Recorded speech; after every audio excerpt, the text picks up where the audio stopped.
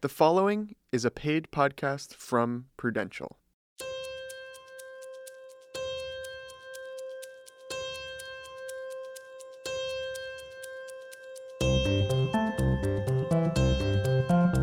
Welcome to Wealthwits, a podcast about money made exactly for you. I'm Faith Salie.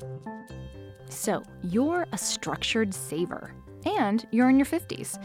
I've been curious about what it's like to be a structured saver in your 50s, and I'm here to share with you what I've learned.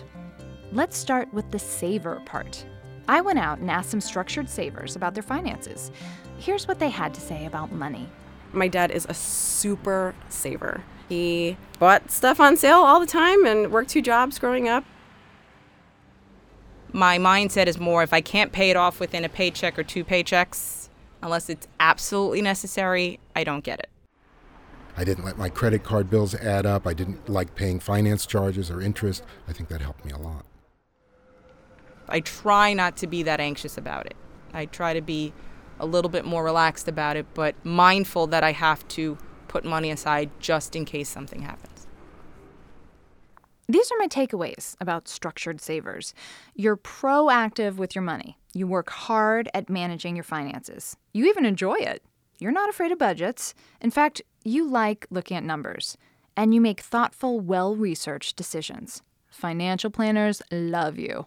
I am a structured saver at heart, and I think I always have been. I like knowing where my money is. I like being aware of when it should shift to a new place. I try to enlist experts to help me on that. And I also like looking at the numbers every once in a while. It feels like both a sense of accomplishment and comfort. Structured savers are people of all ages and income ranges. You don't have to be Bill Gates to save money. I was reminded of this when I met Christina, a single mother of 2 who works multiple jobs to maintain her savings accounts. My name is Christina. I am a big saver with my money, but at the same time, I don't stop myself from going out and having fun with my friends. I just don't want to go crazy and be like, oh yeah, you guys, let's go have fun, and then end up skydiving that day. You have to make sure you have enough money to have fun, but have enough money to live the next day as well.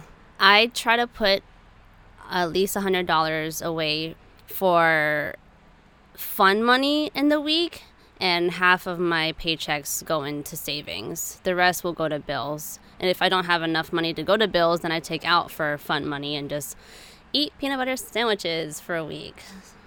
My kids are 8 and 5. I always teach them that saving your money for a rainy day will always end up being to your benefit. I reached out to a few experts to see what they had to say about structured savers like yourself. I know that structured savers are financial planners A+ students, but I was curious if they'd have any advice for someone like Christina, people who want to balance fun and practical investments, whether or not they have kids. I started with Jeff Rose, a certified financial planner and the author of the site goodfinancialsense.com. Yes, that is sense as in money. Here's what he told me. An amazing quality of being a structured saver is that when you already know where your money is going, you have removed a lot of the stress. What advice would you have for Christina? She allots herself $100 a week for her quote unquote fun money. And then she has a half of her check go to savings. And then at the end of the month, if she doesn't have enough to pay the bills, she doesn't pull that from her savings. She pulls it from her fun money. That's A+ with extra credit. But I would ask, are there any things that she didn't do, any experiences with her friends that she could have done, that she had more than ample savings to do? What are some of those experiences with her kids that she can do with them now that she's not going to be able to do for them in 5 or 6 years from now when they're teenagers? They don't want to hang out with mom anymore. Yeah, that's a really good point. I love experiences, and if the one thing I've never done, I still want to do, either my wife does not want me to do because we have 4 kids now, but I want to go skydiving. Yeah, I'm with your wife on this one, Jeff. And that's something that, reflecting back, I wish that I would have splurged on that activity. And I've seen a lot of people that they were so committed to saving and chasing this bigger number later on in life that they forgot to live the life in the moment. So, Jeff, Christina actually says she doesn't want to go crazy and be like, oh, God, oh, yeah, guys, let's go have fun and go skydiving. She needs to. She doesn't know. But it sounds like she's done a great job of showing her kids what it means to save. But, what are some of those experiences, maybe a trip or, something that they can do together that they will remember the rest of their lives? You've just lit a fire under me about things I need to do with my children before they don't want to be with me anymore. Skydiving. No, you have not sold me on that one, my friend. Jeff, thank you so much. It's been fun. So Jeff Rose says that you need to make sure you're having enough fun. I wanted to know if there was anything that structured savers could do to manage their money even better. I called up David Carlson, a personal finance blogger at the site Young Adult Money, and the author of the book Hustle Away Debt. And this is what he had to say. I would describe structured savers as very conservative, very concerned about ever not having money, ever having to be stressed about money. And what's interesting about them is I think that part of it too is they really want freedom. That's what they're shooting for. And freedom to them is having enough money to do whatever they want. David, are you a structured saver? I think I most relate to this group, yes. Among your clients who fall into the structured saver type, what kinds of financial behaviors do you see them engaging in? I think a lot of structured savers are people who have a good handle on their finances. They're reviewing it. They're checking their bank accounts each month. They're looking at their transactions, even going as far as being strategic about how much they set in different retirement accounts and maximizing their taxes. Really, structured savers, they're the ones who are going to have that nest egg set aside. Are there any money-saving tools that you'd especially recommend for structured savers? I'd say that most structured savers probably already did the research themselves, but if they do work for an employer, utilizing some of the tools available to them and maybe some other apps that help you save even more. Okay, so to recap, what do we know now about structured savers? What should you be doing? First, don't be afraid to take a financial risk or two. If you have the padding, and you probably do, consider making a higher yield investment. It might be risky, but you can afford it, and it could pay off big for your future. Second, you're likely very retirement-oriented, and that's great. But don't forget to seize the day. Make sure you're investing in experiences with your loved ones. Take advantage of that time you have with them now. And above all, keep on keeping on. You're doing a great job.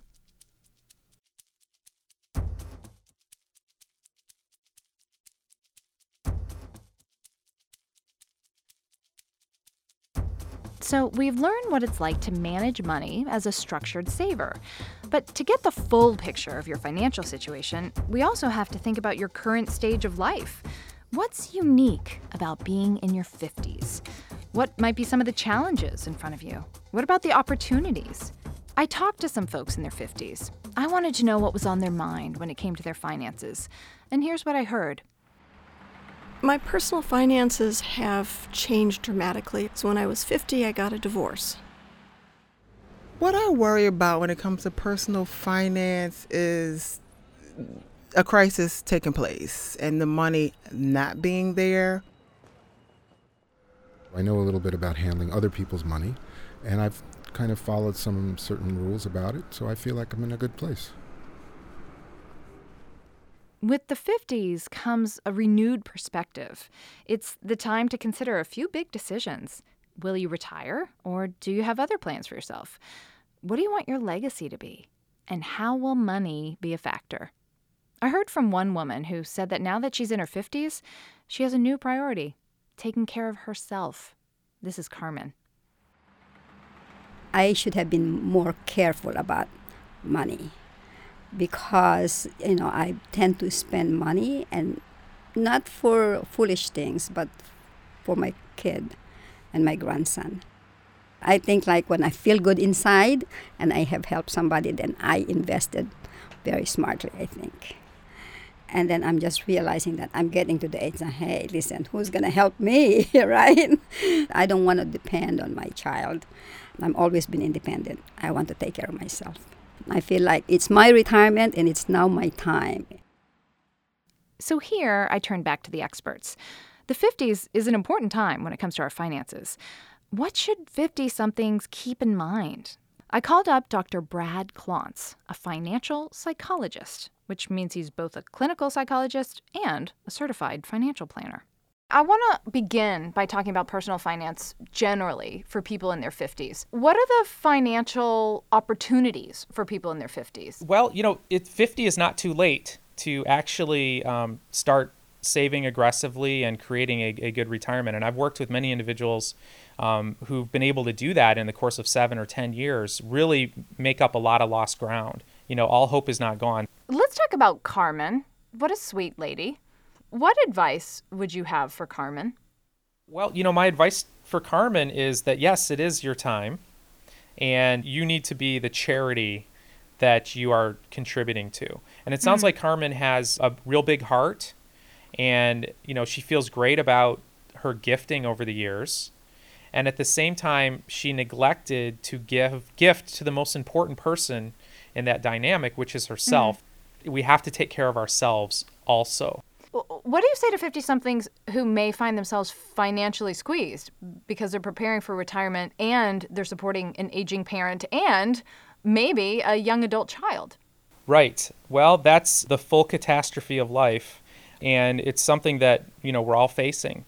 And so for those individuals, it's really taking a hard look at, your spending plan. And I really like the idea of a spending plan versus a budget, because I don't know about you, but as soon as I start thinking about a diet, I start craving cheeseburgers. Exactly. And I think that's what happens with a budget. What I encourage people to do is to start with a spending plan and really think about what matters most to you, what are your top priorities, and find ways to fund that first. And then it's a lot easier to make decisions on cutting things that don't matter to you. What are the big decisions that 50-somethings face when it comes to money? Well, I think one of the priorities that hits people is this concept of retirement. To really get excited about retirement, you have to create a vision for what that actually is going to look like. So what would you be doing when you would be retiring? Who would you be with? Right. What's your fruity cocktail of choice? Exactly. Okay. In general, what would be your number one piece of advice that you have for 50-somethings among us? The number one piece of advice I have is examine your relationship with money. If you've hit some economic hard times, which happens to most of us, if you're experiencing financial stress, which is the biggest stressor in most of our lives, you're not alone. And the mistakes you've made around money are not because you're crazy, lazy, or stupid. It's because you have money scripts that were passed down to you from your parents, from your grandparents. Sometimes these go back generations. And I think that's really the key to writing a new story, a new financial story for you. Dr. Brad Klontz, that was like a money hug. I listened really closely to Dr. Klontz's advice because I'm going to be in my 50s in not too long. My biggest takeaways? First, I'm going to really think about retirement. I'm putting away money for it, of course, but also imagining it. Where am I going to build my beach house? What island do I want to be on? I know that for me, and probably for you too, it's going to be a lot easier to get excited about retirement if I can picture all the fun I'm going to have. Second, I'm going to make a spending plan. Not a budget, a spending plan. And it's going to reflect my priorities, what I most want to do, so I can be excited to spend money on the life I want. Last, I'm going to examine my relationship with money and think about the money scripts I've inherited from my family and that I might be passing on. And I'm going to forgive myself for any mistakes I made.